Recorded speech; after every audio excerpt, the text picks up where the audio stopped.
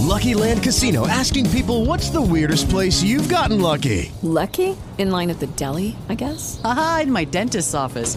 More than once, actually. Do I have to say? Yes, you do. In the car before my kids' PTA meeting. Really? Yes. Excuse me, what's the weirdest place you've gotten lucky? I never win and tell. Well, there you have it. You can get lucky anywhere, playing at LuckyLandSlots.com. Play for free right now. Are you feeling lucky? No purchase necessary. Void where prohibited by law. 18 plus. Terms and conditions apply. See website for details.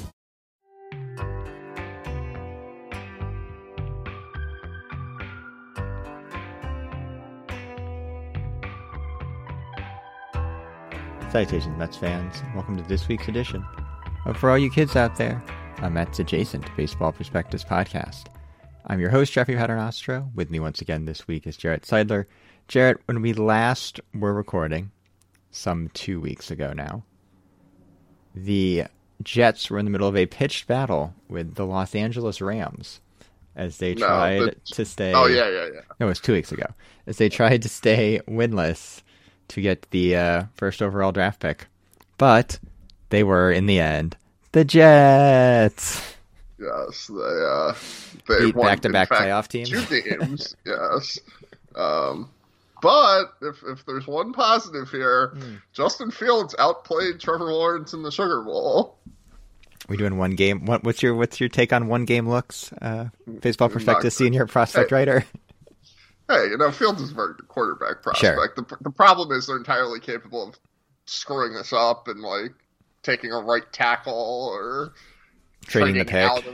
Trading the pick for not very much to get more assets and taking a much worse quarterback prospect. The problem you have, there's a multi-part problem with sticking with Darnold. Mm-hmm. The first and most important part is he's not very good at football. Yeah.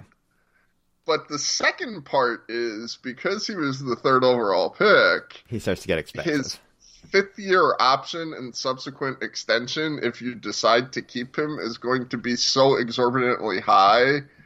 It's the Carson Wentz problem. Right. It's actually cheaper to just cycle him out and get in the next high quarterback pick. So it's not like it was when it was like Sam Bradford and we're stuck with him.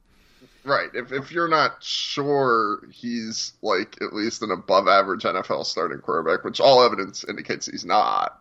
We talked about this when he was drafted. He was a pretty good quarterback prospect.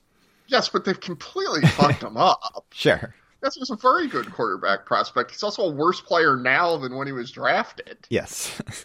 Don't hire Adam Gase as your guru. Mm-hmm. You just don't do that. And there's good quarterback prospects in the next couple drafts, but Fields is probably better than any of them. Mm-hmm. I know a lot of people are on the BYU kid. Yeah. I don't know.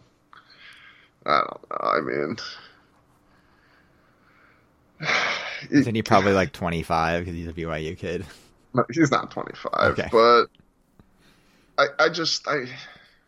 it's like you're outthinking yourself here. Right, yeah. Anytime a quarterback prospect is first described with his best attribute is a quick release, usually because he's not that good at throwing the ball, mm-hmm. but he gets it out quickly.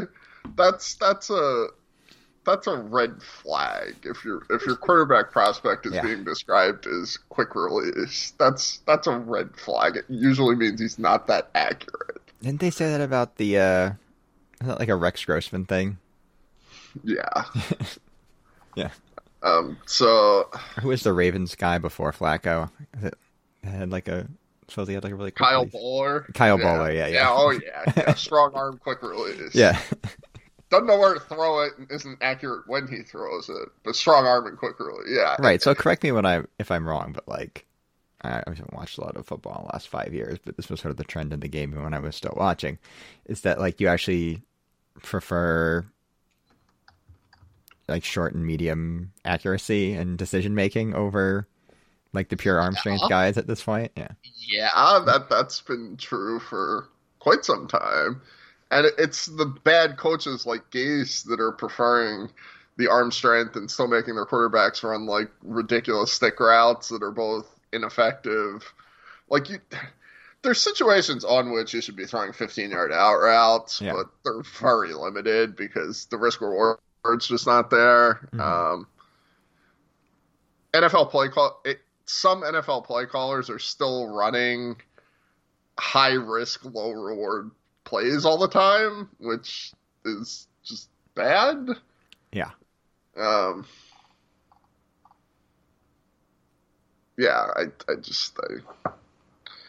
If you start talking about a quarterback's arm talent and quick release, it means he doesn't know where to throw the ball and doesn't throw it to the right place. And that's a lot of the Zach Wilson draft discourse. This is arm talent and quick release. And that can work out.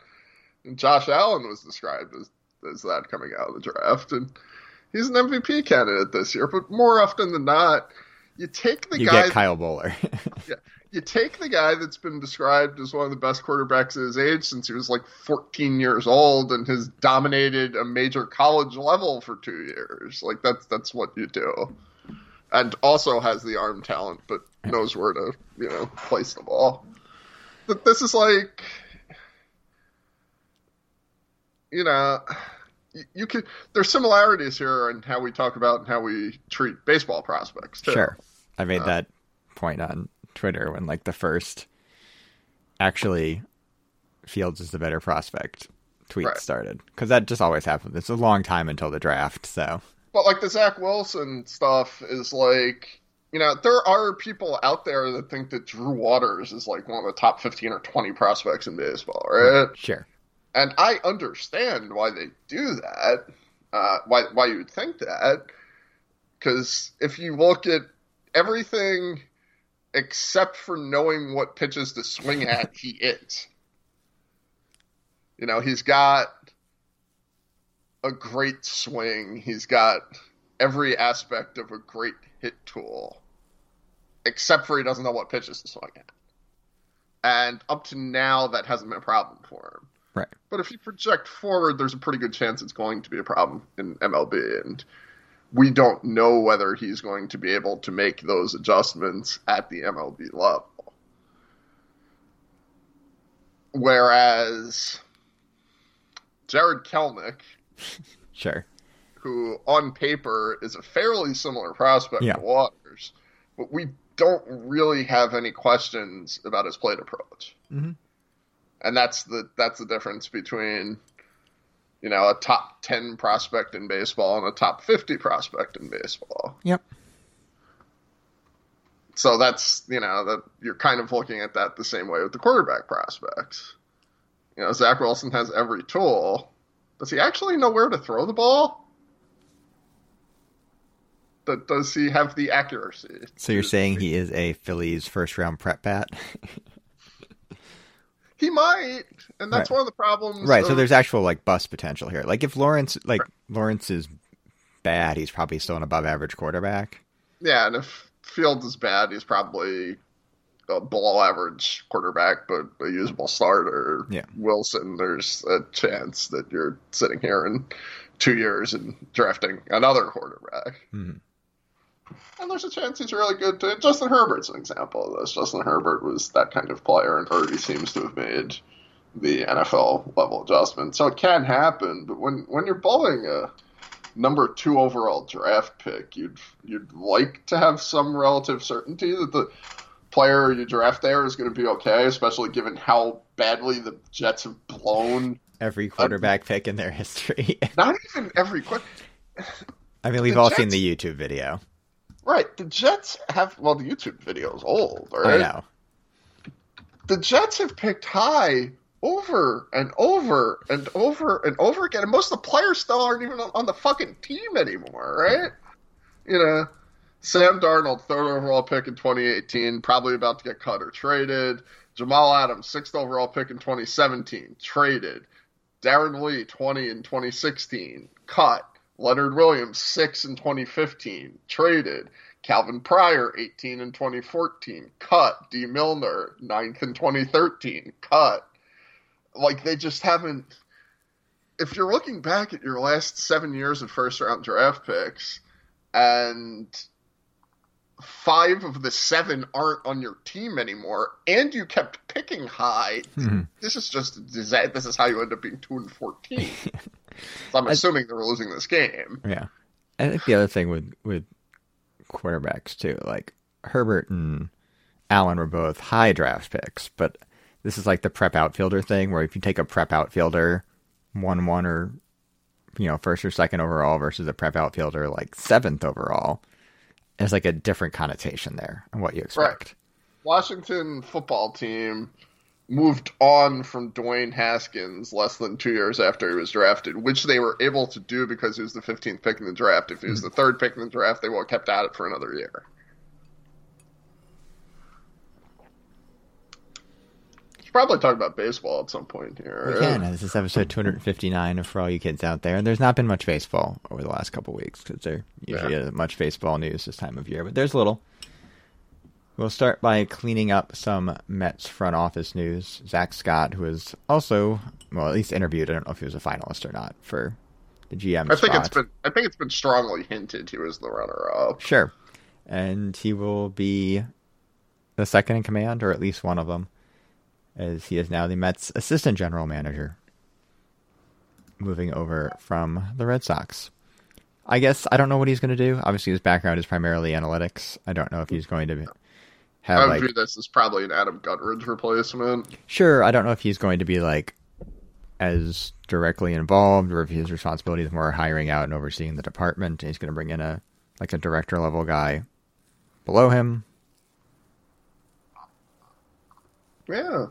Yeah, I mean, I don't have strong feelings on this. I'm sorry. I don't either. I will say that we heard Zach Scott talking Saber Seminar one year. I think I talked to him for 30 seconds in the hallway. Sure. He's been no other experience with Zach Scott. He's a Tom Tippett protege. He worked for Diamond Mine. He's been in Major League front offices as an analytics. I know Tom Tippett a lot better than Zach Scott. Guy for 15 years at this point. So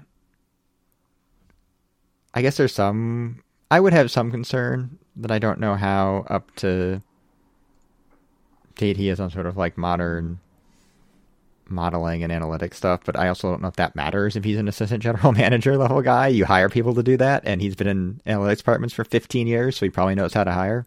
Yeah, it's very well regarded within the industry.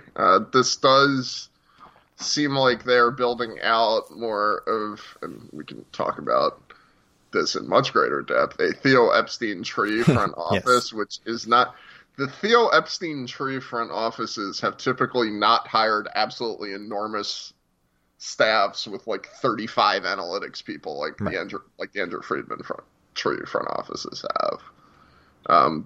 They've more typically... I mean, so it's one of those things where, this happened to Alderson as well, where when he first came in as general manager of the Athletics, he was way ahead of the curve on analytics stuff, like Theo was with Boston, but then, if you don't continue to move forward, everyone else catches up. Yeah, so Red Sox, if you go back to even the early to mid-2010s, were very well known for a very expansive and cutting-edge analytics department, and that became less true after Epstein left during the Cherington era and especially the Dombrowski era. Mm-hmm. Not that they weren't far behind the Mets became, but they weren't great at it either. And that could be due to a lot of things. I don't know how fair. Yeah, but there's a lot of stuff to unpack there too. Yeah. Yes, absolutely. I've talked with people in their front office from time to time, and I think they were very cognizant of their home park in terms of developing pitchers, especially, and the difficulties therein, and they never quite got the secret sauce for it, which I think is why they went out and traded for Chris Sale. I mean, any team should trade for Chris Sale, mind you, or sign David Price, because they had difficulties developing those type of pitchers internally. If you're talking about why you would see him leaving the Red Sox right now. I mean, I assume that Chaim Bloom has a different idea of how he wants Chaim analytics to work there. Off the Andrew Friedman trade. So it's a very different front office philosophy.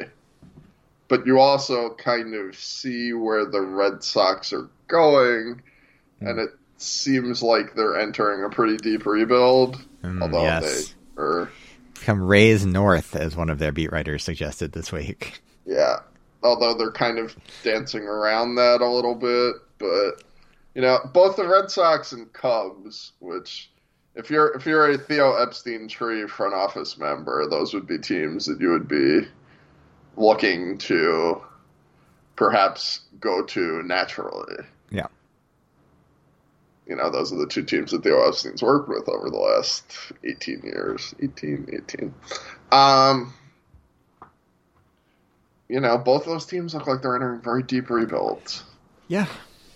You look at what the Yu Darvish trade was for. Yeah. Yeah.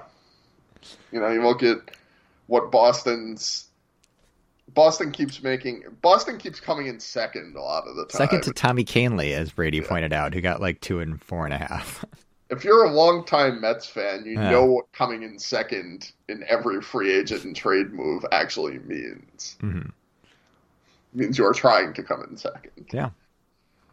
Means you want to be out there telling WEEI that you are in on that player to make it seem like you are still competing while you are actually not competing. Let's pull up the Red Sox roster resource page. Yes. This is gonna be a trip. Yeah. I think the Chicken Puppet also pointed out it's impossible to be the Rays because if you could actually identify pitchers like the Rays, you wouldn't have to be the Rays if you were Boston. But yeah. And as I pointed out, I don't think the Rays have developed a bat as good as Xander Bogaerts since Evan Longoria, literally. So.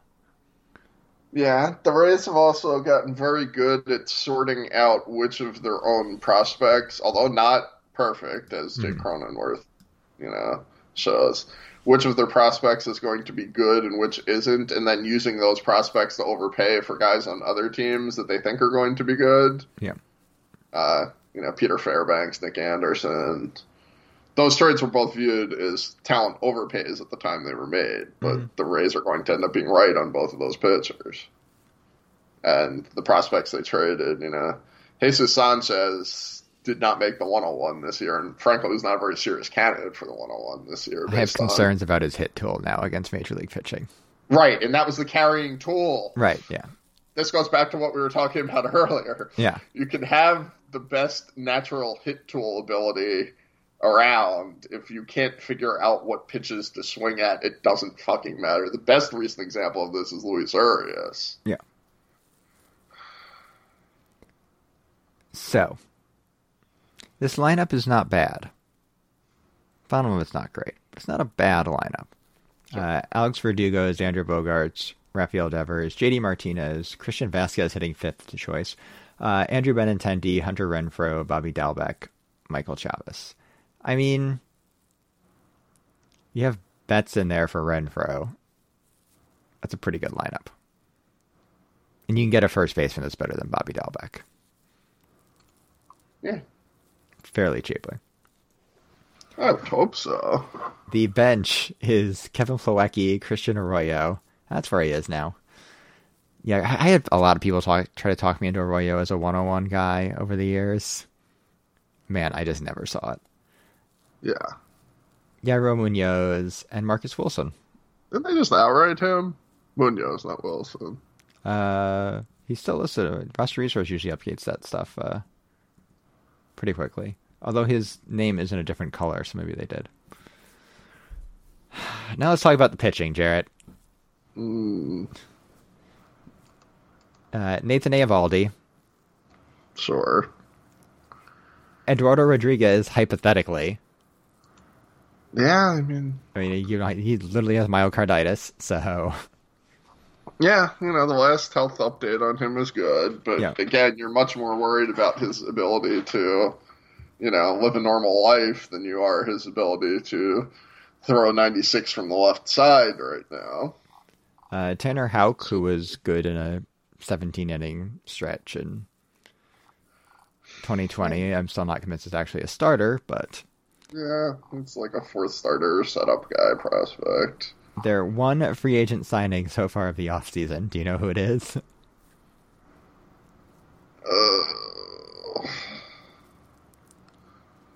I probably should, but I can't remember it. Matt Andriesi. Oh, yeah. From the that was Los Angeles Angels. Anytime you can pick up a Los Angeles Angels pitcher, you have to do it. And our friend and yours, Nick Pivetta. Yeah. Whose service time they manipulated last year. Because that's something you really need to do. I mean, this isn't going to be like one of the 5 worst teams in baseball. Probably not one of the 10 worst. Right, which is a problem. It's also a problem if you're tanking. Yes. Yeah. I mean, you can make that up. You can you can bring that thought into the universe by trading Xander Bogaerts or even Devers at this point, probably. Yes. Because Devers is arbitration eligible. And so it'd be about the time you'd look to trade him if you were interested in that. I'm just saying the Mets need a third baseman. I don't think they actually have the prospects to get Rafael Devers, but something they should probably look into. Yeah, every team in baseball probably should. The Red Sox are not going for it, Jarrett, but the Padres are. Yes. So these are an interesting series of moves. Because we like to do... I don't like to do them. But people like when I do Mets equivalent trades. Yes. For these kind of things. Yes. So here's the thing. I can't do a Mets equivalent trade for either Snell or Darvish. Yes. The Mets did not have the prospects to get Snell. They did not. Based on what was traded.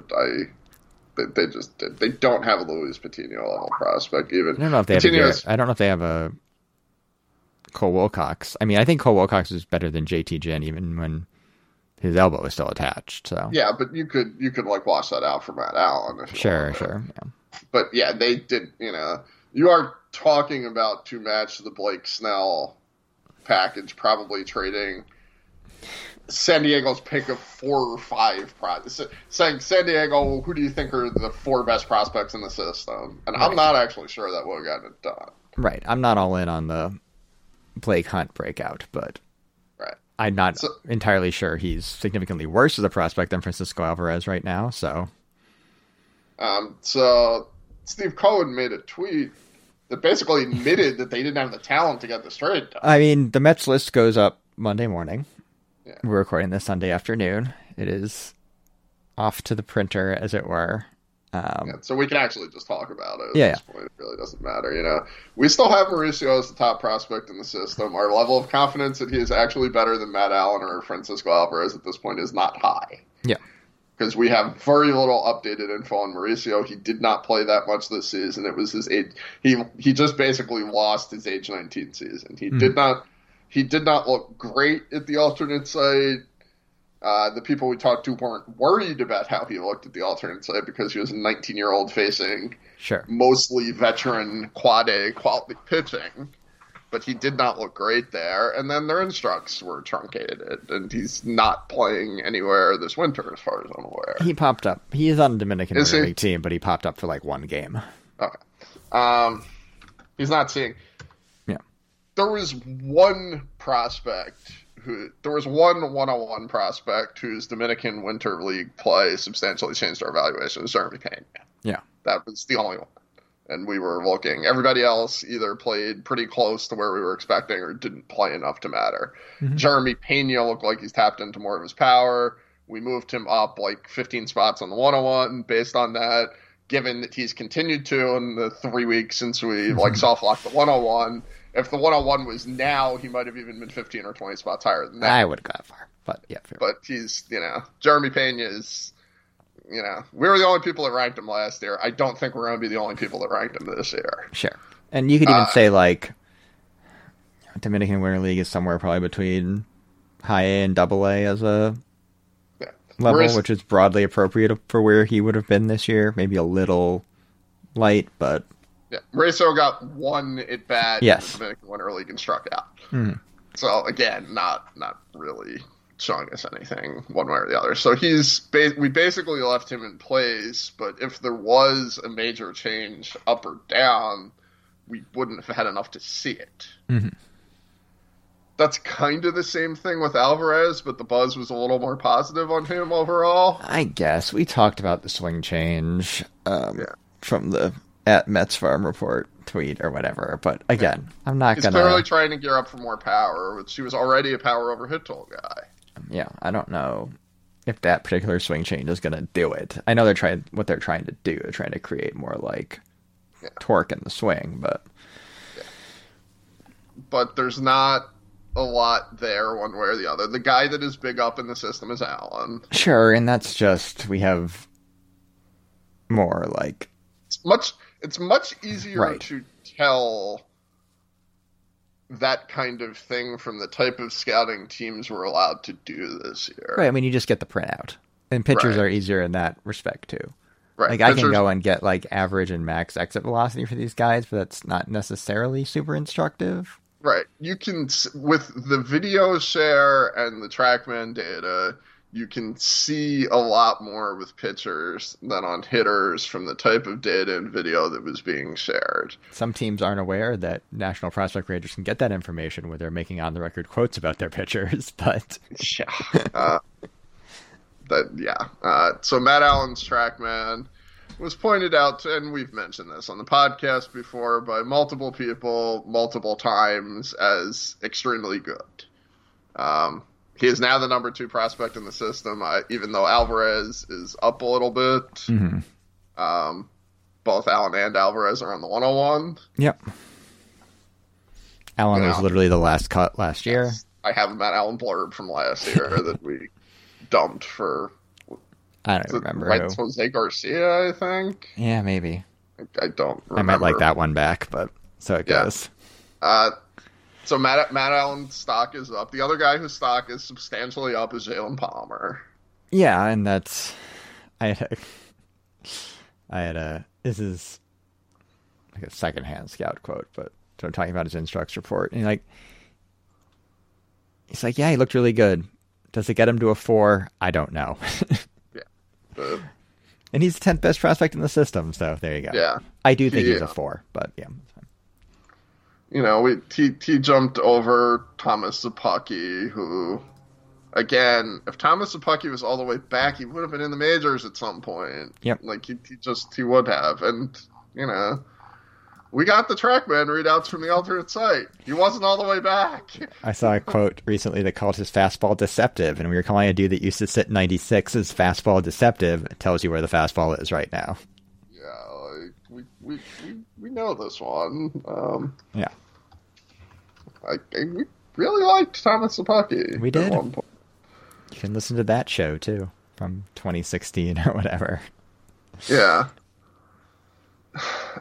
But the system gets, really thin, and they will, in fact, acknowledge this.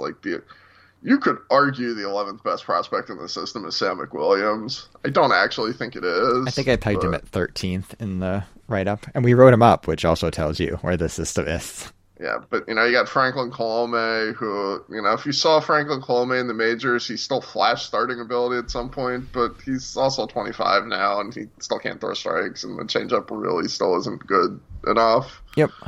So he should probably just be airing it out as a fastball, breaking ball reliever at this point. Mm-hmm.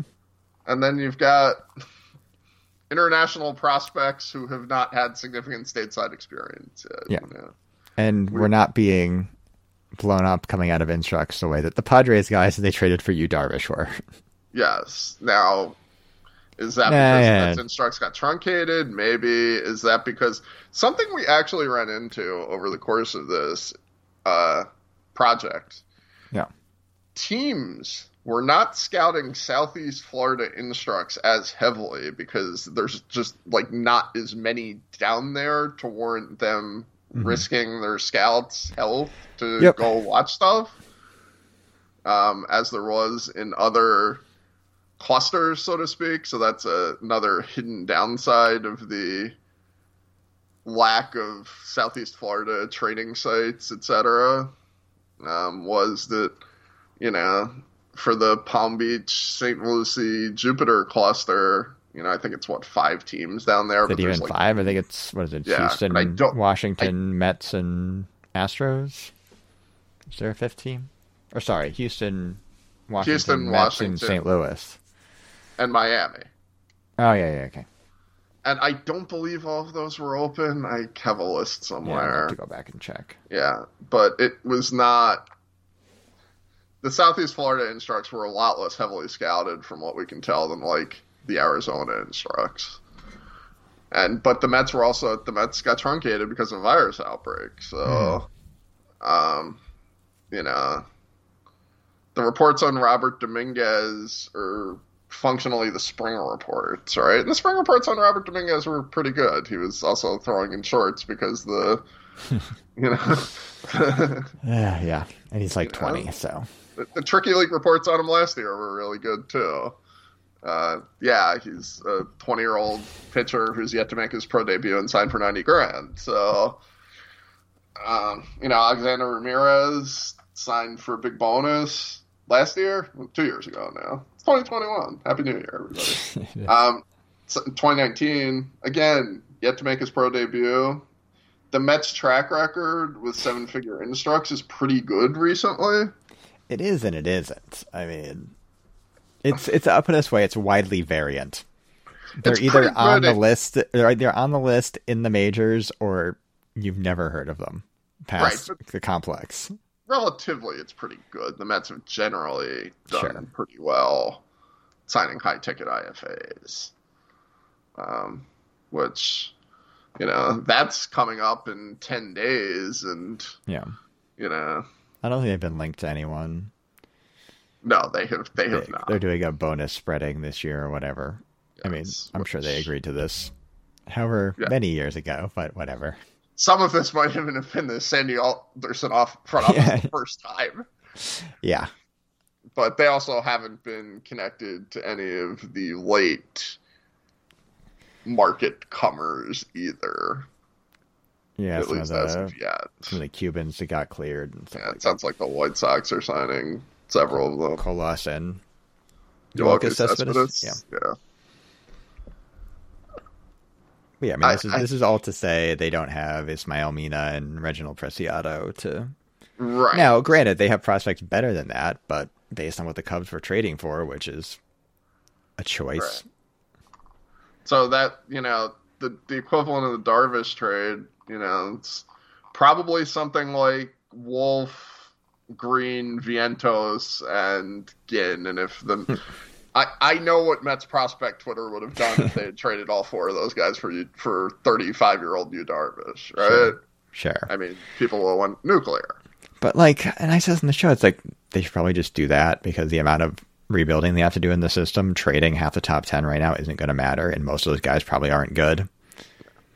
And if, I'm going to guess the Cubs were one of the teams that really liked Reginald Preciado, so if that is true... Might not have been Vientos, might have been Crow Armstrong, Yeah. So, again, could the Mets have made that trade? Yeah. Should the Mets have made that trade? Probably. Sure. But it would have substantially destroyed a weak farm system. Now, I don't know what the fuck the Cubs are doing. That's a separate question. I mean, you know exactly what the Cubs are doing. Yeah, but that's not actually true. I know exactly what the Cubs are doing. And it sucks, and it's bad for baseball. And it was eminently foreseeable from the second that family bought the team, no matter how many right things they said, although they certainly weren't saying them privately, as was shown when their emails got leaked. But it was very foreseeable what they were doing, and the fact that they made some head fakes towards spending and winning for a few years in a way that probably tripled the value of the team since they purchased it. It did not change that. They viewed a short period of winning and trying to break the curse as a financial investment, not as something that they were doing for the good of the team or the good of baseball. They were trying to increase their investment. And that's that mentality is not good for baseball. And not limited to the Cubs. Not limited to the Cubs at all. As you can tell by the sheer volume of free agents that have signed so far this winter. Sugano's going to sign this week because he asked to. Right. So that was my transition to the Mets and their free agent wheelings and dealings, such as they are. Nothing to speak of. There's been some reporting. Sugano is in the U.S. probably to finalize whatever deal he is signing. John Paul Morosi reported Giants, finals. Blue Jays, and Mets. There was previous reporting also had, I think, the Red Sox and the Padres in it. Again, the Red Sox don't really seem to be signing anybody, and the Padres just... But I don't know what Sugano's... like. So, I don't know if the Mets are going to sign him. There's no track record here of them really being on Pacific Rim players since Kaz Matsui. I have heard a medium amount of unspecific buzz, which literally nobody's been able to get with any specificity. Sure. Part of that is that it's around the holidays and, people aren't working, people aren't reporting, so it's kind of hard. You kind of need to be connected on the Japanese end for some of this, too. He's not a level. He's not like an Ohtani level. It appears the Mets front office is not leaking a lot, and only also that very specific people, none of which are, Listen, folks, I'm not on a texting basis with Andy Martino. I know that's going to shock you. Not on a texting basis with Andy Martino or Joel Sherman. I am also not, so. So, places I would have been able to get Mets information in the not too distant past no longer have Mets information, which again, not sending a group Mets beat tweet text of you up. Try to get some Sugano information. So this feels to me... There was somebody in the Mets front office during the Brodie Van Wagenen era. There were actually two people. There were two people in the Mets front office during the Brodie Van Wagenen era that just fucking talked to everybody on the planet. Mm-hmm. And some of you listening will know who they are, and if you are in it. If you don't, it doesn't matter. It doesn't. Because they're both not with the team anymore. So... That is all to say that my ability to get secondhand Mets information has also collapsed with and no longer working for the team. My gut feel here is that he ends up as Blue Jay. Your gut feel, you say? My gut feel. I have nothing here. The Mets could easily outbid any of these teams, I feel like. All right, so this does feel like the Blue Jays have made all this noise about being big players in free agency, and I expect they just end up signing Sugano and coming in second on Springer, and that's it. So, the Mets have advantages over the Giants and the Blue Jays, which I think are a little non-obvious. Mm-hmm. One is that the Giants aren't going to be very good for a while. I don't know. Yeah, I don't know what... I mean, Sugano asked to be posted. So he obviously wants to come and play in the U.S. Yeah, maybe he wants to play on the West Coast, but if you really want to play on the West Coast, would his other finalists be Toronto and the Mets? Yeah. I don't know. And again, I don't know how many teams are... the Padres might have been interested before they acquired two pitchers. Yeah. The Dodgers could always be in play here, but they, again, seem like a slightly more settled rotation. And the Mariners are not... I don't know what the Mariners are doing. Probably closer contending than the Giants are.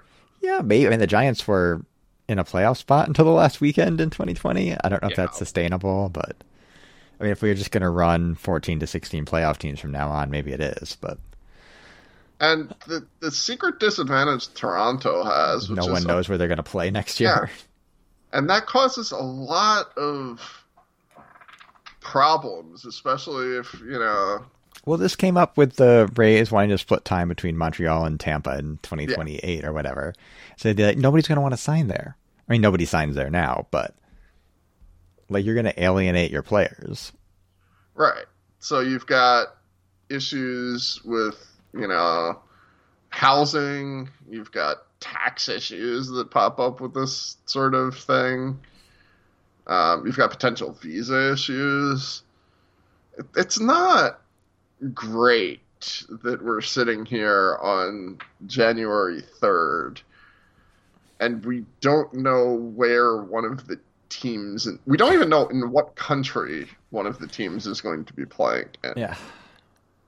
So, the Mets don't have the turmoil of an uncertain playing location situation over the next year or possibly two, and they don't have, they're clearly attempting to be good, which it's not clear that the Giants are, so they have some advantages. The Mets really need another starting pitcher. Yeah. They are on the East Coast. There have been Japanese players who have not wanted to play on the East Coast previously, most notably Ohtani, but he's not the only one. They don't have a history of play in this market. Right, and that does matter to a certain extent, but I don't think it, because of the nature of the posting system itself, I don't know if it matters much. It was a big thing when the White Sox weren't in the IFA market after the bonus skimming stuff. They kind of had to really make, I don't remember who their first big signing was. It might have been Abreu, actually, was sort of their signal that they were serious again. Yeah, but even just from the perspective of the Mets have not been active in Pacific Rim operations, it's possible they don't have a lot of scouting reports on Sugano. It's possible that they don't have a lot of NPB data. So they may not be willing to spend to the degree that, say, the Giants are, just because they don't know as much. Right. What's your confidence interval on the projection for him for the next 3 years? And that's going to make a big difference in terms of what you're willing to pay. Right. So they may not be willing to go the extra step because they may not have the information that's willing to push them in that direction. They may just not have that. I do think, though, you have to be flexible in that regard, where this is like your widget example. There really isn't another Sugano widget. There's going to be more expensive widgets and less expensive widgets that aren't as good, but if you want that sort of third starter with upside, he's pretty much it. I mean, he's really not. Corey Kluber's out there, Masahiro Tanaka's out there. I feel like there's a lot more, I don't know. Jose Quintana's out there. He's really not. I know what you mean. I don't entirely disagree with that assessment, but I mean, they could have already, if they could have already had Jose Quintana for 2-14 if they wanted to, probably. Sure, but these guys aren't signing. Sure. There's no urgency in the market at all. That's one word for it. We are 6 weeks away from pitchers and catchers reporting, theoretically. Do you think pitchers and catchers... Yeah, I was going to say, do you think pitchers and catchers actually report February 10th or thereabouts? I mean, the league can't stop them, I guess. Yeah. They don't have the cudgel of the national emergency that could allow them to... Yeah, but the players don't want to report in mid-February either. That's the part that everybody's missing here. The players do not want to report on this date. Sort of the other argument is you really don't need 7 weeks of spring training as an excuse to sell jacked up tickets in the Mesa complex or whatever. But the difference between the player's position and the owner's position, as best as I can tell, is that the players want to play a full season and start a little later, and the owners want to play a shortened season and start a little later. Yeah. And I think they're the players' motivation is to wait until there's less virus out there and they can get vaccinated. Mm-hmm. And the owner's motivation is... There's a lot of leftover vaccines in New York City right now if they want to... And the owner's motivation is that they want full crowds in the stands. Yeah. For all games that are played. Mm-hmm. Which means fan vaccination and means loosening of restrictions on crowds and that sort of stuff. Yeah, there will be a new president. Full crowds for those Tuesday night games at City in April every year. So, yeah, so they're trying to eliminate games that nobody's going to attend anyway, and the players are trying to get games tacked on at the end, which also probably really aren't because who the fuck's going to an October 20th weekday night game, and if October 20th is not a weekday night, I'm sorry, I wasn't looking that up. But a mid-October weekday night game with 3 weeks left in the season when your team is out of it and it's 45 degrees out. Sure. Nobody, but the players want to be paid for all those games, and the owners don't want to pay them for games in which there's nobody in the stands. It's a great system. Yes, great system.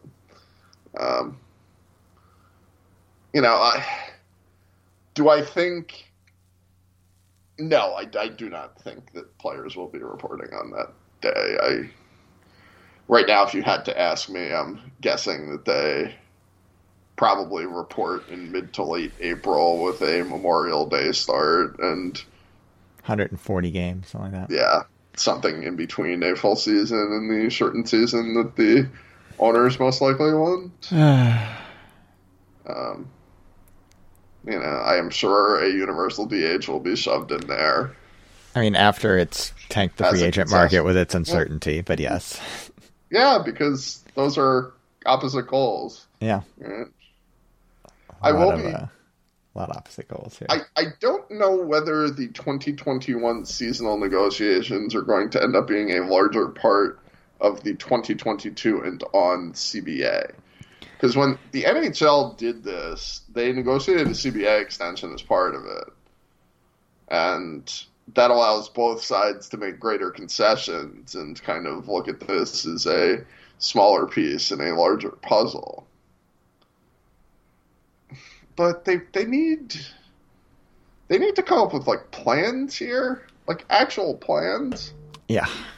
I mean, they're going to wait until the last minute because that's Major League Baseball's operating procedure because they see it as negotiating leverage. Yeah. This is the macro equivalent of calling the draftee at 4:45 when there's a 5 p.m. signing deadline and saying, here's our offer. Yeah. And I mean, that can cut both ways. Scott Boras used to do that too, but yeah, it's a little different when, an entire season. How do I... Did the Pedro Alvarez thing ever come out? I think it did, right? Yeah, it did, yeah. Yeah, Pedro Alvarez probably did not get his deal done on time, and everybody just kind of went, whatever. Because it's easier that way. They didn't want to deal with the grievance and him possibly being declared a free agent. And yes. But I don't...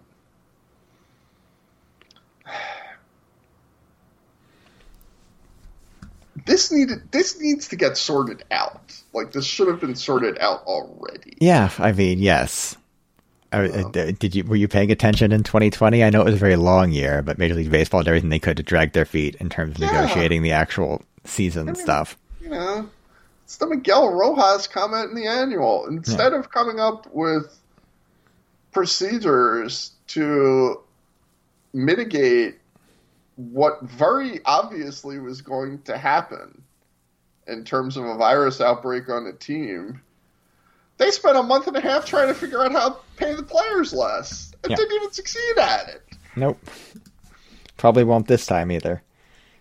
I haven't heard less than pro rata this time, at least. I can't speak to that not ultimately being the outcome, but I certainly have not heard that this time. All right, let's take a break. When we come back, we have a very, very long... Not the first half hasn't been long. third half of the show.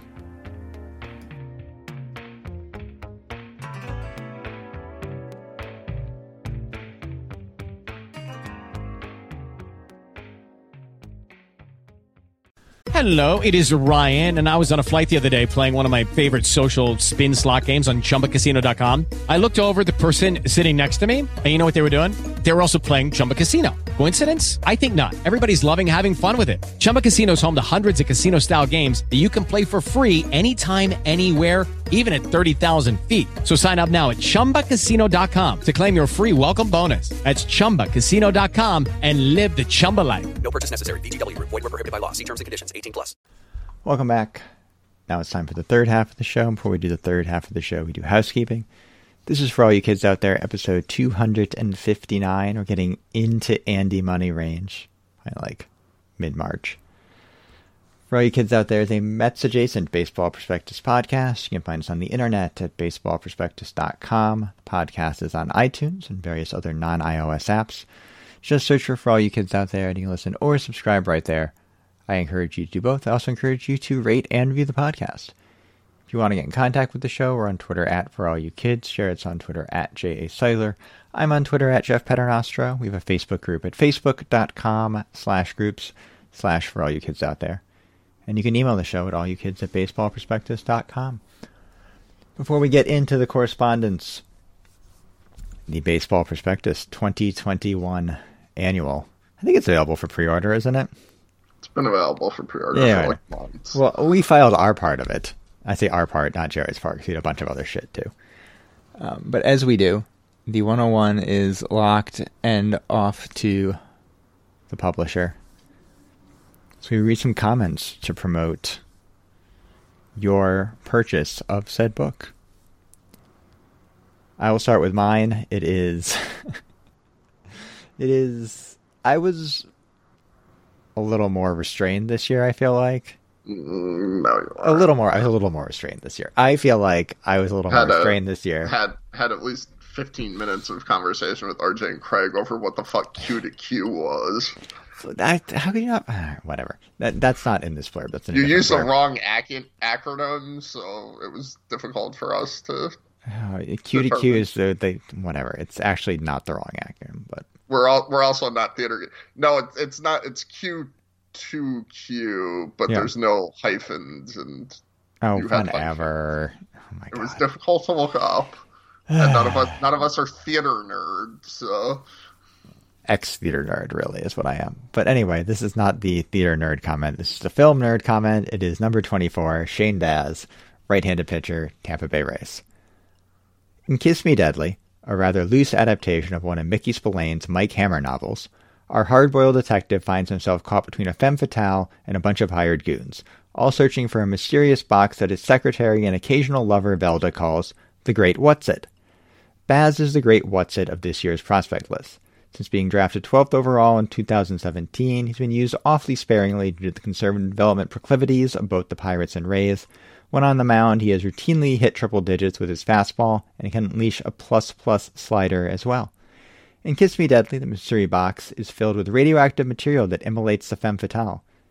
In the movie version, the Great What's-It is a metaphor for Cold War nihilism. In the prospect blurb version, one supposes it could be a metaphor for Baz's blazing fastball, or the control and command issues that keep him from being higher on the list. After all, any good film critic allows for the possibility of multiple meanings. What do you got for us this week, Jarrett? It is a good comment. Number 36, Garrett Crochet, left-handed pitcher, Chicago White Sox. Tell me if you've read the script before. The White Sox drafted a spindly college lefty with questionable mechanics who throws a huge fastball and a hellacious slider, and then brought him to the majors the same year as a dominant reliever. Crochet has an enormous ceiling as a starting pitcher. If you saw him on the right day as an amateur, he looked like a potential ace, but he only made 13 collegiate starts at Tennessee between injuries, use as a reliever, and the pandemic. Chicago brought him straight to the majors for its playoff run. He was sitting 100, touching 102 out of the bullpen, generally looking unhittable, right up until his velocity tanked in the playoffs and he was diagnosed with a flexor strain. If this all works out, Crochet could turn into an ace, but there's a ton of bullpen risk evident with his command, changeup, and arm health. At least the proof of concept for a dominant relief outcome is already there. I'm still not convinced his arm's going to be attached next year. But if it is, it's a very good prospect. If his arm was... if we were convinced his arm was going to be attached, you would have argued him a year, lot higher, yes. 20 spots up, so... Yeah. I will actually start with the For All You Kids Out There Twitter feed, which I logged into for the first time in, I think, probably like 13 months. Mm-hmm. And happened to catch a Twitter question that had come in the previous day. I did scroll back. There weren't any more. So we're safe from anyone else tweeting questions. I know I say we're on Twitter. I am logged in now, so I'll see it. But probably not the best way to get in contact with us. This is from @Nick_Oldak. Since we don't want Bauer for various reasons, as discussed in the pod, who are some starting pitching trade candidates that would intrigue you? Possibly salary dumps that Sandy has referenced, Yu Darvish, Greinke, etc. I mean, Yu Darvish now. I mean, Greinke, I haven't heard much noise there, but I think you're better off looking at this is the danger. Jarrett talks about this, like the mid-tier deals like Sonny Gray and Carlos Carrasco or hypothetically Marco Gonzalez. It's a difficult needle to thread in terms of what you're going to give up because you're paying for the contract and not the player. But Greinke is also might not be good anymore. I don't know. It's like a profile where if it goes bad, I feel like it's going to go bad quickly. Sure. Last year in Houston, again, it's 12. I mean, he's made 22 starts as a Houston Astro. So the second half of 2019 and 2020. Somewhat arbitrary endpoints here. 129 innings, 3.54 ERA, 119 strikeouts, 18 walks. Home run rate's been roughly about average, I'd say. That's a hell of a pitcher. He's also going to be 37 this year and sits like 88 to 90 now. Mm-hmm. Also, if you're the Astros, it's only like you're only paying 1 in 25 because $10 million of it's still being paid by the Diamondbacks. You might just run it. Yeah. And say, like it's not... They're not in a situation where they have to clear salary. At all. They still might. But this isn't... They haven't signaled that, I think, to the level that the Cubs have, or Cleveland has, or some other teams have.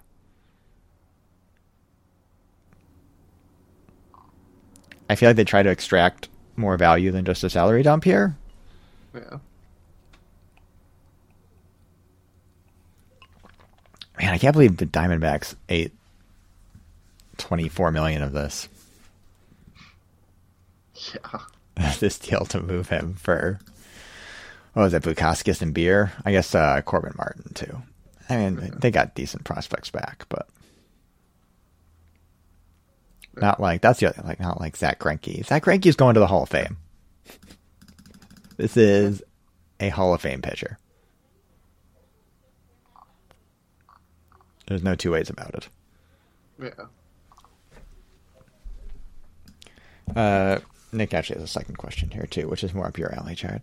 Non-Mets question. If you had to pick a few of the highest upside hitters in the 2020 draft, who would they be? With the growing baseball card market looking to identify under-the-radar buys that could pop in a couple of years, even a Zach Veen non-top 5 pick would work. Jordan Walker. Jordan. So here I feel... Here's the thing. I was having a conversation with... who it is. I having a conversation with Mike Newman in a Rochester microbrewery 5 or so years ago when I was up there for... No, it was after I started at BP, so like 3 or 4 years ago when I was up there for a bowling tournament. Yeah. And this was right after I had ranked... What would have been spring of 2017. Tell you exactly. Oh, sorry, spring of 2016. I can tell you exactly when it was. Because it was after I ranked Luis Carpio and Ali Sanchez on the Mets top 10 that year. And I noted to him, we were just shooting the shit about prospect writer stuff, and they both got baseball card deals. Like Bowman, autograph, whatever, blah-de-blahs. Which, it's not going to buy you a house, but it's not an insignificant amount of money for those guys, given what they're making in the low minors. Mm-hmm. And that's, I had a hand in that. I have the ability to, like, move the baseball card market in some ways. Not in, like, any major ways, and not in ways that I really think about or would impact how I do my job, but...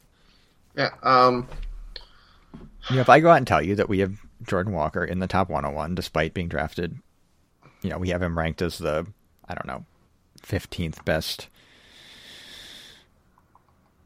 guy in the 2020 draft, and he was drafted 24th. It might even be higher than that. I don't know how many draft guys we ranked this year. I think we have 12, but I'm not 100% sure.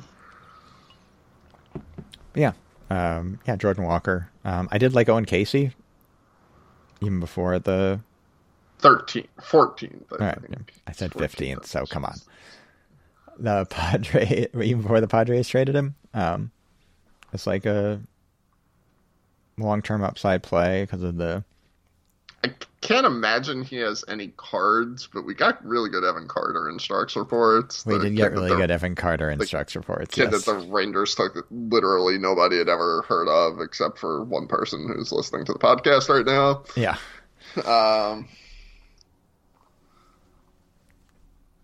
So yeah, I can't imagine Evan Carter's... he got a second round pick. He might get a card. Well, he's going to get a card at some point. I can't imagine he has a card now. Right. Casey Martin has some upside. Yeah. If you're going a little further down, probably has more. He has a lot more upside than you'd expect from a third-round college pick who wasn't like phenomenally overslot like Cole Wilcox. I think everybody knows is a first-round pick. We do have Veen as the top. We have Veen ahead of Hassel. Yeah. Which we also did before the draft. We really liked Nick Bitsko before he blew his shoulder out. Nick Bitsko was gonna be on the 101. Right. He said hitters though, not pitchers. Yeah. Other hitters. Petey Halpin. Yeah. The Kobe Mayo, the third baseman. Zach Deloach. Yeah. He's kind of like a somewhat bog standard second round college bat. But I do think there's some upside there. Xavier Warren had some instructs hype. The Brewers third rounder. Mason Wynn. Two-way guy, so sure, fair enough. Yeah, Mason Wynn. Very easy to scan this draft since it's only 5 rounds. Yeah, it's not. But those were guys that we had heard. PCA. PCA Werner Blakely in the Angel system. Yeah, another guy with a little bit of hype. Those were guys that we got better reports out of instructs on than we did pre-draft for the most part. Walker's I think the big top line name there since he made the 101. But yeah. Nick York played pretty well after the draft. Yeah, he was a first round. Yeah, it's a first round pick, but he was a mid first round pick that a lot of people hadn't heard of previously. But Nick York was pretty good. We don't have Isaiah Green, the Mets second rounder. Yeah, probably fits in here. None of this should constitute investment advice, Nick. Yeah, this would not be the year if I was. I don't buy prospect baseball cards seriously because it's about as big of a conflict of interest as you could possibly imagine. Sure. I can actually invest. I can actually move this market by saying stuff. So this would be that. I feel that this is unethical, so I don't do it. But I used to before I was involved in this. Although before this market exploded in the kind of way it does now, where the Bowman Chrome BGS 10s of guys that are 6 years away from the majors can go for many thousands of dollars. I see you, Jason Dominguez, investor. I was gonna actually just roll with who's a big high upside prospect that probably has a card already.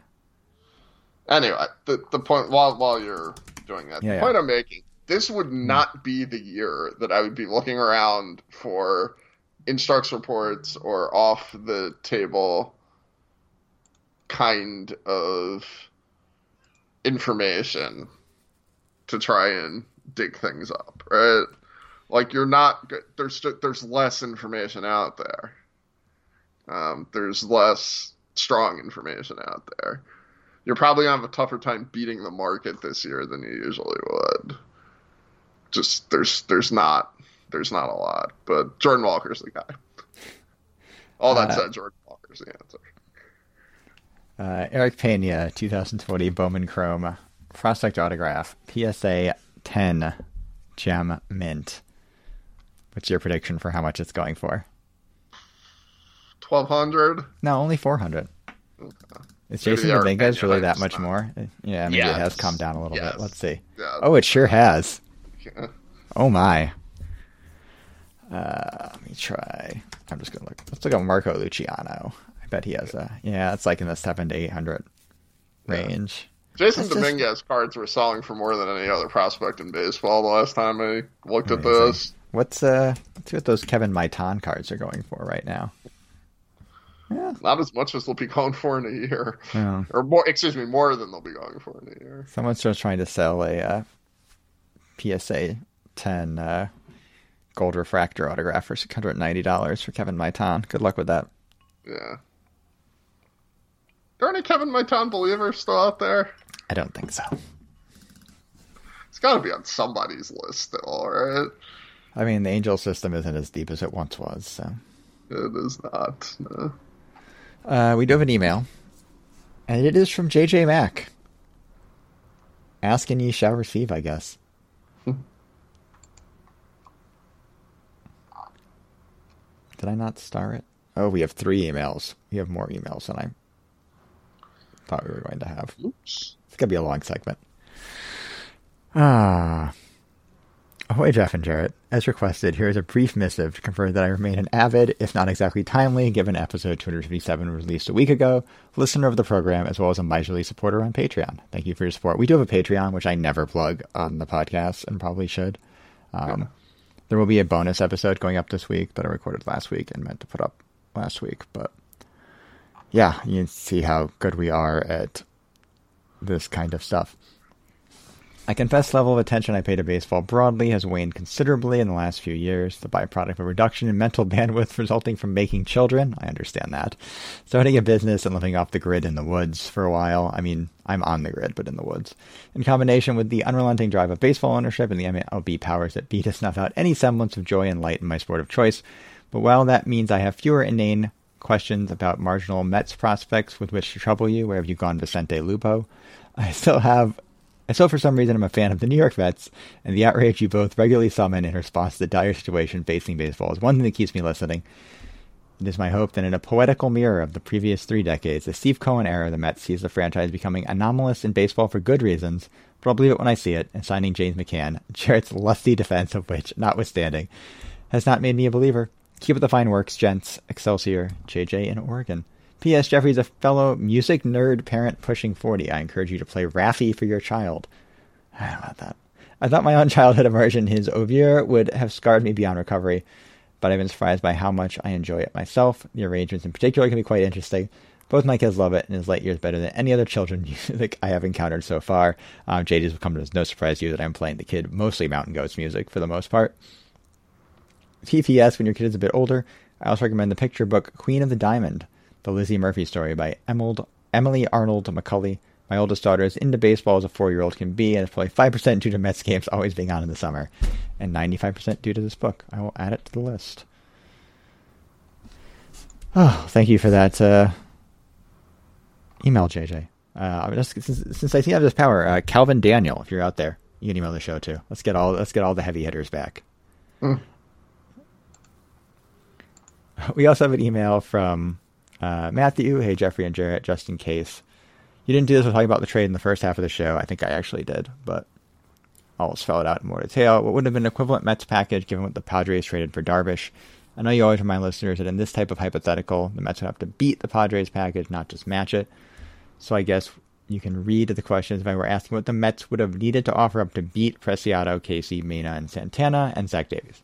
It'd be impossible to build a similar trade given the state of the Mets system. Thanks as always, Matt. So, they have the high dollar IFAs they've signed recently. They just haven't popped to the level that Manny and Preciado have. We mentioned Alexander Ramirez, Robert Dominguez in the first half of the show. Freddie Valdez is also in there. Although if you read the Freddie Valdez blurb, God bless Ben, trying to parse what information there is. Right field profile comes up a lot for an 18-year-old, but he's a big boy, which is something we heard when he was signing. So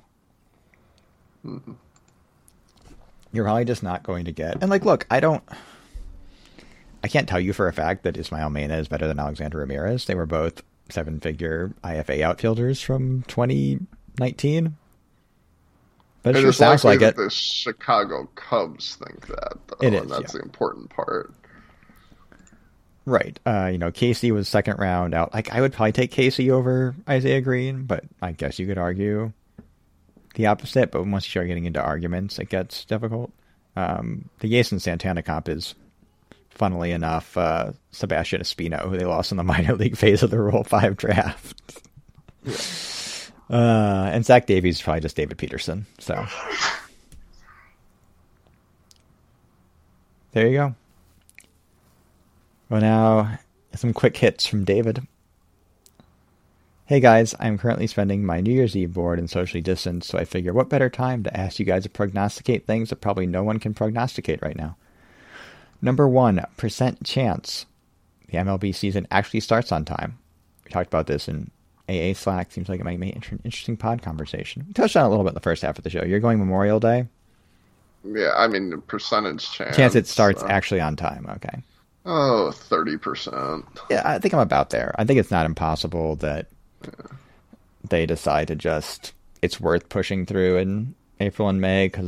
So what I didn't say in the first half of the show, I think I did say in AA Slack, is the value of those extra 25 games for the TV contract for a lot of these teams is probably higher than whatever they would have drawn for those April and May games anyway. Yeah. Because they're getting the TV contract for the road games, too, is the other thing. Yeah. So you have to double count those versus whatever the attendance would be. 2, if they don't start on time, percentage chance they still get a full 162 in and possibly go into November. 50%. Yeah, I'd say about 50-50. I'll put it this way. I think 162, chance they play more than 150 games. Yeah, because there's probably going to be postponements. Yeah, I think they'll try it. I think you could see them negotiate. Players be willing to go to 144 or 152 or something like that. And 54, yeah. I think that's right. I mean, they might prefer to play a little bit lighter schedule anyway. 3, percentage chance of us finding the playoff structure for the 2021 season 3 minutes before the first pitch of the season, like we did in 2020. Extremely high. Yeah, a lot higher than it should be. I feel like this is something they'll actually want to work out as part of these negotiations because of their revenue split. You would think. It's still probably too high, so I'm going to say 33%. Yeah, that's about right. Number 4, percentage chance that the world's foremost Buffalo Bills fan, accomplished author, professional pandemic extinguisher, and Italian uncle, Governor Andrew Cuomo, allows fans at the stands in New York ballparks on opening day. I mean, he's got fans at the stands for the Buffalo Bills, yeah. So again, much higher than it should be. 90%. Yeah. Number 5, percentage chance that teams are scared off by his asking price and Trevor Bauer goes unsigned into the season. I don't think he'll go unsigned. Higher than you'd think. We were talking about this the other day. I think 1-year pillow contract is definitely in play here. Yeah, but I could see him getting caught in the Steven Drew scenario and not signing until I guess it's like the Alex Cobb scenario now. Yeah, Alex Cobb. Yeah. I don't think that's out of play. I don't think that's likely, but I don't think that's out of play. 15%. Sure, I would say 10% that happens, but 40% he signs for 1 in 25 somewhere. Yeah. 6, percentage chance Steve Cohen's Twitter goes dark once the season starts. I mean, 0. The poster energy there is off the charts. You keep saying it won't. So. Number 7, a non-percentage question. Was the Viper Randy Orton lighting the Fiend Bray Wyatt on fire in the middle of the ring after the Firefly Inferno match at WWE TLC 2020, tables, ladders, and chairs, exclusively on the WWE Network, the greatest moment in the history of Tropicana Field? I'll hang up and listen. Do we have to bring in a Tropicana Field expert for this, Jarrett? I don't think so. No, God, no. You don't think that's a good idea? No. I'll take her answer off air, but I guess we have to answer this on air. No. I mean, it's the Dan Johnson home run. Yeah, it's a Dan Johnson home run. Yeah. Which is funny. Just the game that got them into the playoffs, even though the Red Sox should be emulating their consistent success. Yeah. I actually watched I don't even know why, but I watched 20 minutes of NXT the other week. Okay. And it's just striking after basically not watching WWE or watching very, very little WWE, including NXT, which I did previously since April.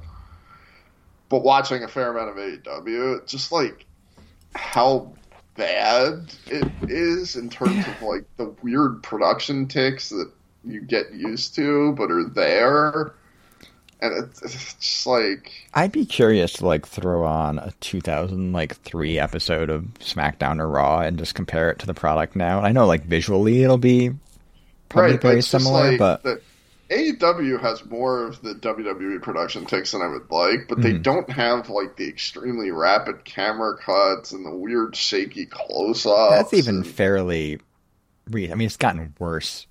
Yeah, recently. Just and yeah, it was just I'm sitting here thinking who's the show even for? 1.7 million people right now. Yeah, but it's just it's bad and joyless, and I don't know. There's I see the Roman Reigns stuff pops up in my YouTube feed or my Twitter feed, and it seems like it's good, but yeah, I don't know how I would know. Right. I don't know. Well, I guess this is the third half of the show, so you know what that means. It is the wrestling portion of the show. We will start with the death of Brody Lee, because that's where we have to start. This one hit me hard, I have to admit. Yeah. And it's not for... we're about the same age. There's a lot of stuff with his kid, and that stuff just hits me, I think, harder than it would have in recent years. But this is also... I was thinking about it. I think the first, real active wrestler death of sort of the wrestling Twitter era. Yeah.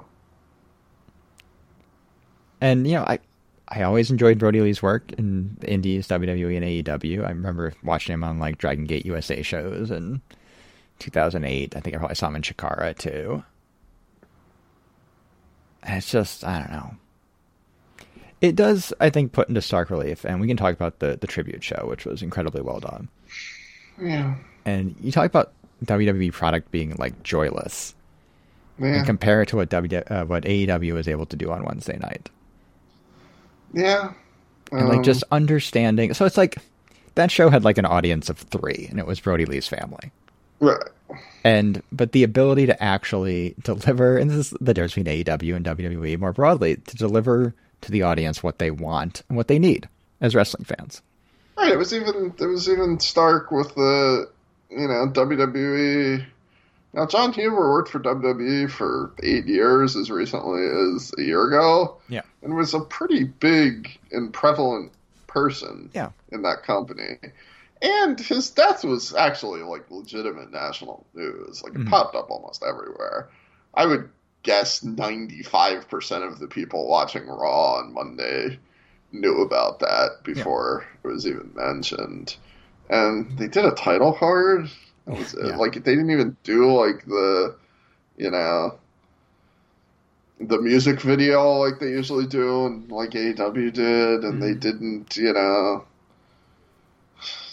there was no out of character discussion of that. Just I know he left on bad terms, but the guy died. You gotta was a very... See, they don't I'm think sure, they have I'm to sure because it they've was- been the only game in town for so long. They I'm don't sure like... it was Vince's Oh, call. I'm sure. But you just, it's really just sad. And, you compare it with the AEW one. AEW acknowledged that he was in WWE a lot longer than he was. There was probably more WWE-related footage in the video package than AEW-related footage, which, if this was the other way around, if a wrestler who had been in AEW and came to WWE died 9 months later, they would have pretended that his AEW career didn't exist. Yep. They would not have been showing a picture of that person with Cody Rhodes on their television. Yeah.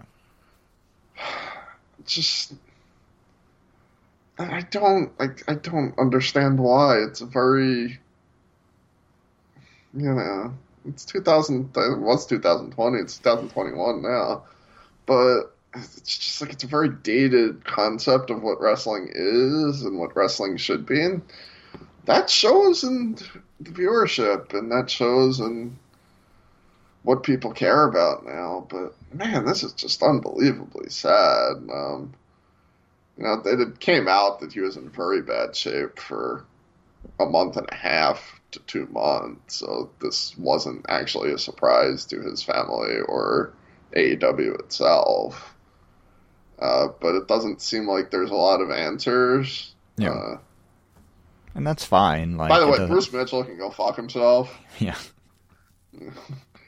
Don't care who's listening to that. Don't care who's clipping it. Bruce Mitchell can go fuck himself. Yeah, I mean, we're old school wrestling forum dudes, so... Yeah, Bruce Mitchell, he's been doing this for 25 years. You fucking know better. Right, very familiar with Bruce Mitchell's work. You've read Bruce Mitchell's work. Have subscribed to the Torch at times. Have liked Bruce Mitchell's work. Yeah. You hire this dude, and I'm not reading your shit again. Mm-hmm. Meltzer hires this dude, I'm canceling my Observer subscription. And they're buddies, too, so... I think there's a very good chance that'll happen at some point. Yeah. So, you bring us dude on your podcast, I'm not listening to it. That was just... there's no need to do that. It was wildly out of line. There's no, what's the point? Yeah. What's the upside other than tabloid shit and page hits? Right. Gotta do that. You gotta have some information. You can't. You gotta have it cold. You can't just make shit up. I think this he's only a few years older than me. Mm-hmm. Just a very obviously he had 2 small children, young children. Just very sad. It's really not a whole lot you can say. We both, been familiar with Brody Lee's work for a very long time. Probably you a little bit more than me. You would have watched more indies. He was more of a Chikara type guy. I think you watched more Chikara than I did. Yeah, he was also... he was a Gabe guy, so he was also in a lot of the early Dragon Gate USA stuff. As Gabe tried to primarily use him as 911 type. Right, he was post ROH Gabe verse. Yeah. Because he was a little... He wasn't really around. I think literally the first Dragon Gate show Dragon Gate USA show I went to, they had him do the 911 run-in the ECW arena for something. I think Moxley was involved too, because I think it was during the Moxley-Shima feud that was going on. That eventually blew off in some sort of big garbagey no DQ brawl, but... This all sounds right. Yeah. I mean, he was obviously one of the best sort of big man... workers, brawlers. Never really got to show it in WWE. Got to show it to a more limited. I mean, he just didn't have the run in AEW, but the 2 Cody matches and the Moxley title match were both great. Every time he got a chance to showcase what he could actually do, it was excellent. There were times in WWE where it really seemed like he was on the verge of breaking out. The one I can remember is the Randy Orton Wyatt family stuff, where the crowd was begging for Harper to be the big face out of this feud, and they just fucking buried him for Orton. Mm-hmm. Harper was, for a brief time in that period, one of the most over guys in the company, and they just did not run with it. He doesn't have Vince's look, so... Yeah, Vince thought he was a country bumpkin. Which Yeah, he's like it's a very good promo. The cult version of Hillbilly Jim or whatever. Yeah, right. He was a very good promo, and that was not his. I mean, if you watch, like, I watch some Being the Elite, so that's the other thing I want to address here, actually, with to sort of put a pin on this segment since we still have to do Wrestle Kingdom.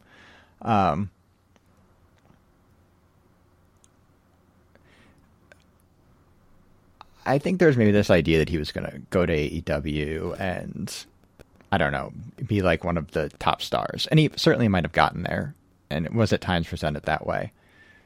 But the thing that I've sort of taken away from the Dark Order storyline, the Dark Order angle in general, and we've, made fun of it at times over the years, and it's over the year, I guess, and it's at varying degrees of effectiveness, and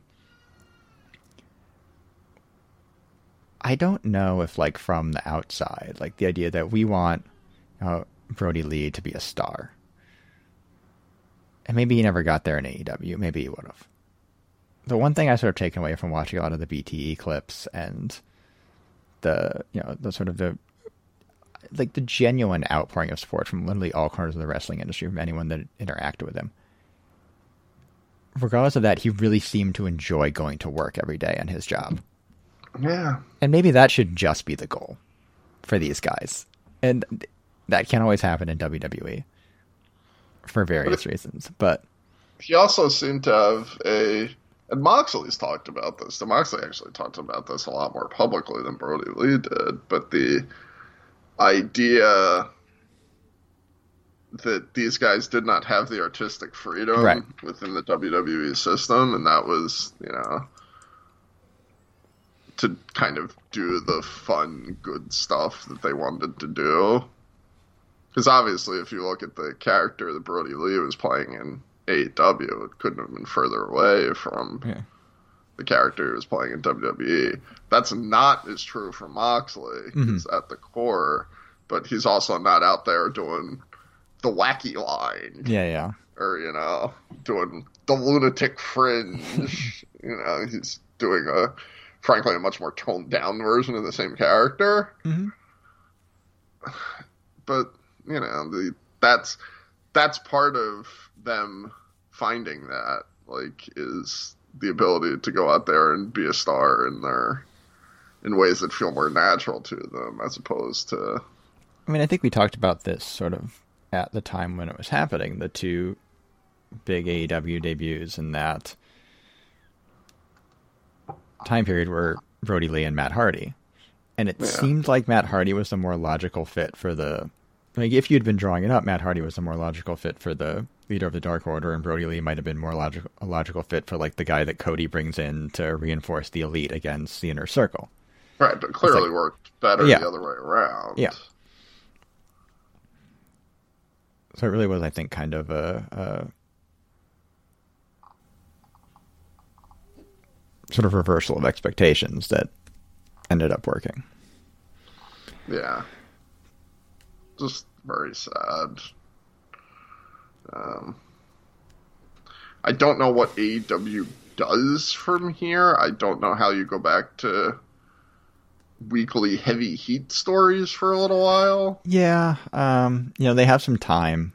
Like, Revolution's not going to be until February, so right, but they can be quiet sort of on how they ramp stuff up. Right. Like, I don't know how you, like... I don't know what you do with the Dark Order going forward. Yeah, I don't know how you move on with, like, the Adam Page and the Dark Order storyline. Yeah. That's going to be a tough needle to thread, because I don't think you can not acknowledge that this thing happened, but I also don't think you want to bludgeon people over the head with it either. Right. So, it's a tough one.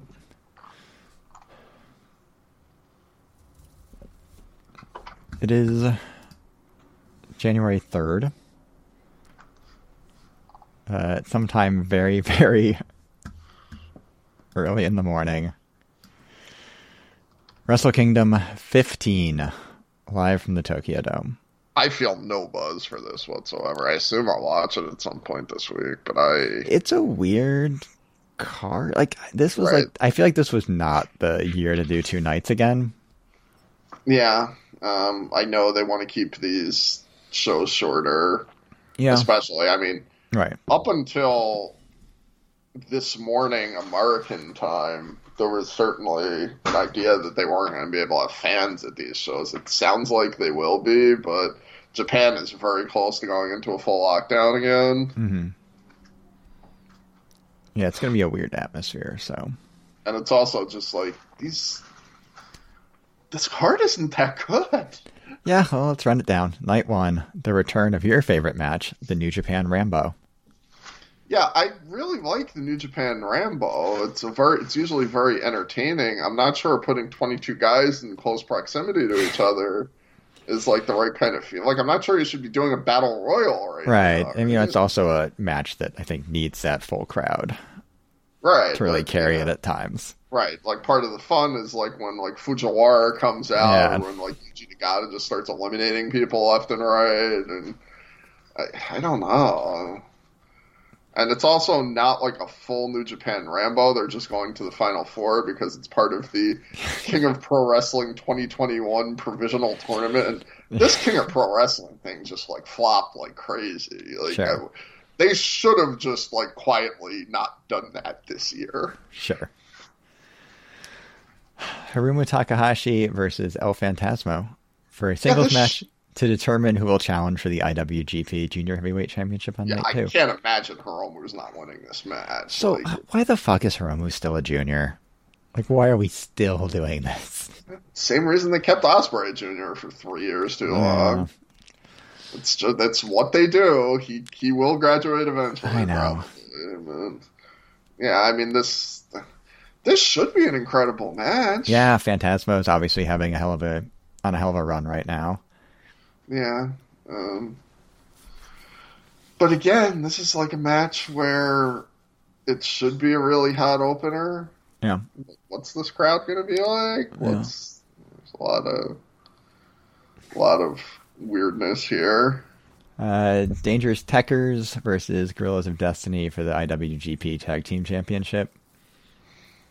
It's just a weird. I'm sure the match will be fine. It's a little bit of a weird styles clash of tag teams. This is gonna be the 3-star GOD big match. Yep. It'll be fine. It'll be 13 minutes. It'll be good. Yeah. I assume GOD is winning the title. I would assume so. Yeah. For the 980th time or whatever it is. Kenta versus Satoshi Kojima, singles match for the IWGP United States Championship Challenge Rights Certificate. Obviously, this is a last-minute replacement for Juice Robinson, who got hurt. Yeah. So I can't even remember the last Kojima big match that happened. Yeah. It's been a very long time. I'm curious to see how. I assume this will have the usual Bullet Club bullshit, but yeah, which again, we didn't talk about that in the Hiromu ELP match. Yeah. I guess we can talk about it here. There's potential for there to just be way too much Bullet Club bullshit on these two shows. Yeah. Yeah. So, I mean, I assume Kenta's winning because I assume Kenta was winning. Yeah. I don't know when they'll actually be able to get a Moxley match done, but Kojima did wrestle Shingo Takagi at last year's Dominion, although that was a showcase match for Shingo graduating. Yeah. But other than that, he has really not had. He was in the New Japan Cup, or actually 2 years ago now. We're talking 2019. Why wouldn't you just throw Minoru Suzuki in this spot since he again does not have a match? I genuinely don't know. It was a weird choice. I assume he's in the KOPT. Sure. thing. But big New Japan Kojima singles match. I mean, you're scrolling down Cage Match a lot there. Yeah, I mean, you're going back to his 2017 G1, so you're going back 3.5 years. So it's a weird choice. He was very good in that G1. Sure. I mean, he might still be able to have a good 12-minute match. I'm sure he can, but it's weird choice. Hiroshi Tana. I'm curious about something. Just on the top of my head here. Oh man, I was wondering how much older is Kojima than Kenta? But Kojima's actually 50 now. Yeah. So you forget like that big Kojima singles run was in like 2004. Yeah, it's true. Yeah. Hiroshi Tanahashi versus the Great Okan. I got a weird feeling they're gonna squash Tanahashi here. Yeah, I think Okan's winning in like 9 minutes with this move. It'd be a bad decision. Would it? Okan just sucks. Yeah, I have no strong feel. I haven't seen enough of Okan to have strong feelings here. But he's bad. He's a WWE like Vince special. That's what he is. He's like a big, not really that coordinated like gimmick guy from like 1980. He's like the dude that would come in and have a 3-match MSG series with Bob Backlund. Sure. I mean, Tanahashi can probably do a decent enough Backlund impression in 2021. Yeah, but why are you using Hiroshi Tanahashi in this way? I mean, I don't know. Tanahashi is in a weird spot. Yeah. Kazuchika Okada versus Will Ospreay. I mean, it should be really good. Yeah, this should be one of the best matches of the year. The Will Ospreay heel turn, this goes with Okan and it goes with Jeff Cobb. The Will Ospreay heel turn feels like it's completely fallen flat. I mean, again, I think it's the nature of... Yeah. This wasn't the right time to turn guys like that. They could have just, I don't know, like the evil turn and everything else, they kind of... Evil turn's been a disaster, too. Yeah, that's what I'm saying. I think this wasn't the year to muck about, I think, with the... Right, it's like we greater already dynamics of the organization. Bullet Club bullshit on every single show. Now you're doing the Empire bullshit on top of it, which is the same bullshit. Yes. I assume Ospreay is winning Screwy here. They already did Ospreay Screwy in G1. It should actually be Ospreay clean, is what it should be. Yeah. I assume Okada is going over. I would assume so too. Yeah. Because I think they're probably aligning Okada. I don't think they're pushing Ospreay to the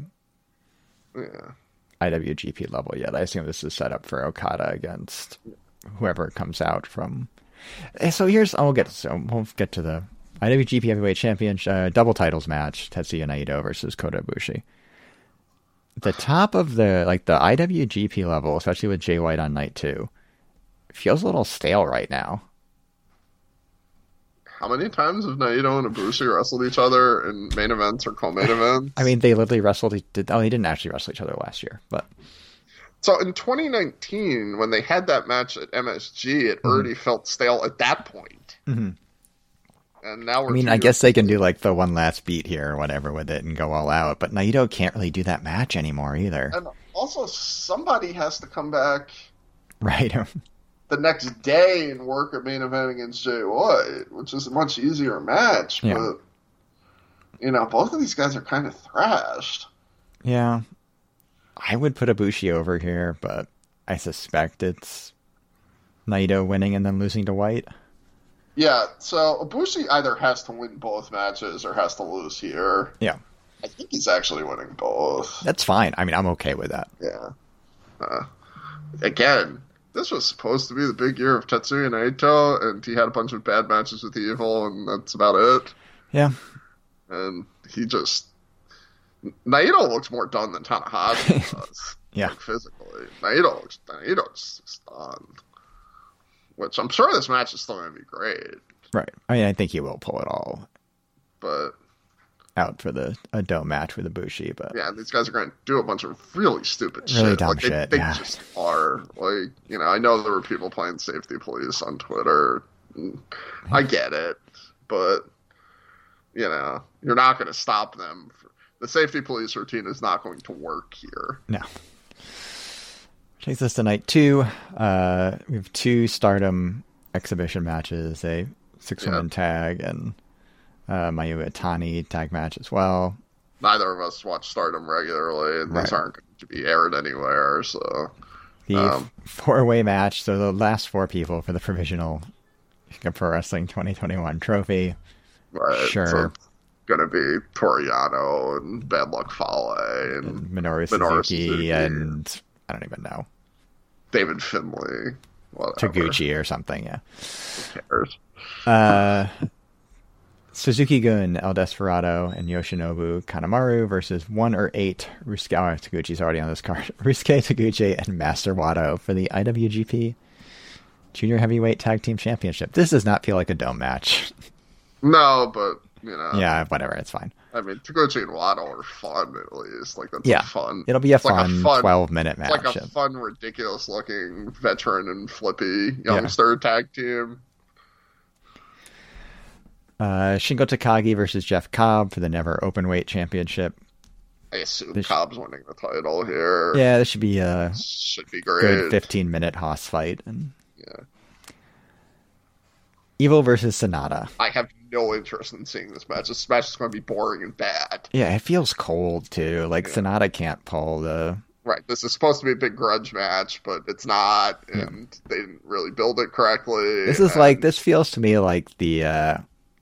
that really bad Survivor Series Edge versus Christian ladder match blow-off.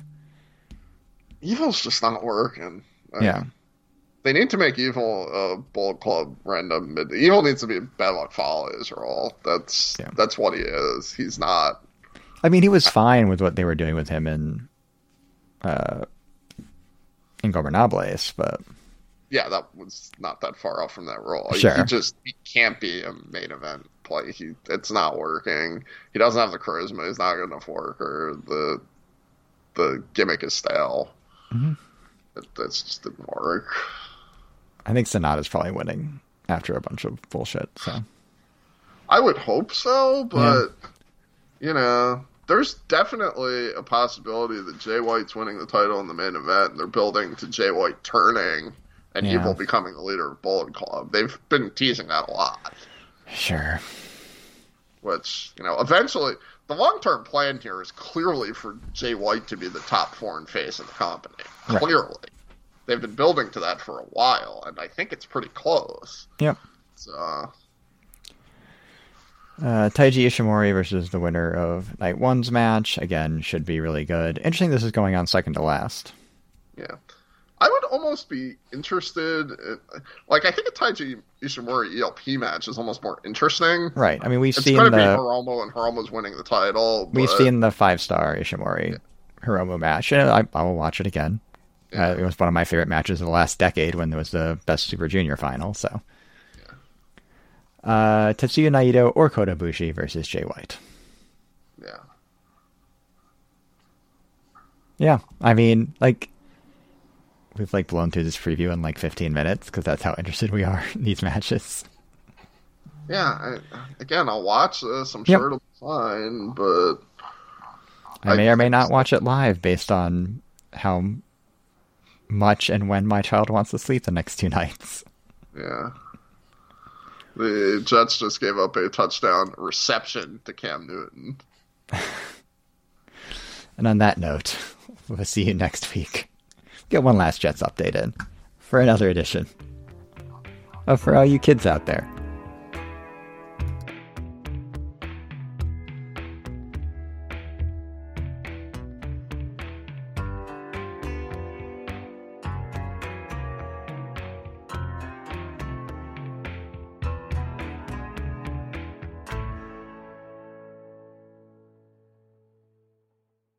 Hello, it is Ryan, and I was on a flight the other day playing one of my favorite social spin slot games on ChumbaCasino.com. I looked over the person sitting next to me, and you know what they were doing? They were also playing Chumba Casino. Coincidence? I think not. Everybody's loving having fun with it. Chumba Casino is home to hundreds of casino-style games that you can play for free anytime, anywhere, even at 30,000 feet. So sign up now at ChumbaCasino.com to claim your free welcome bonus. That's ChumbaCasino.com and live the Chumba life. No purchase necessary. VGW. Void where prohibited by law. See terms and conditions. 18+.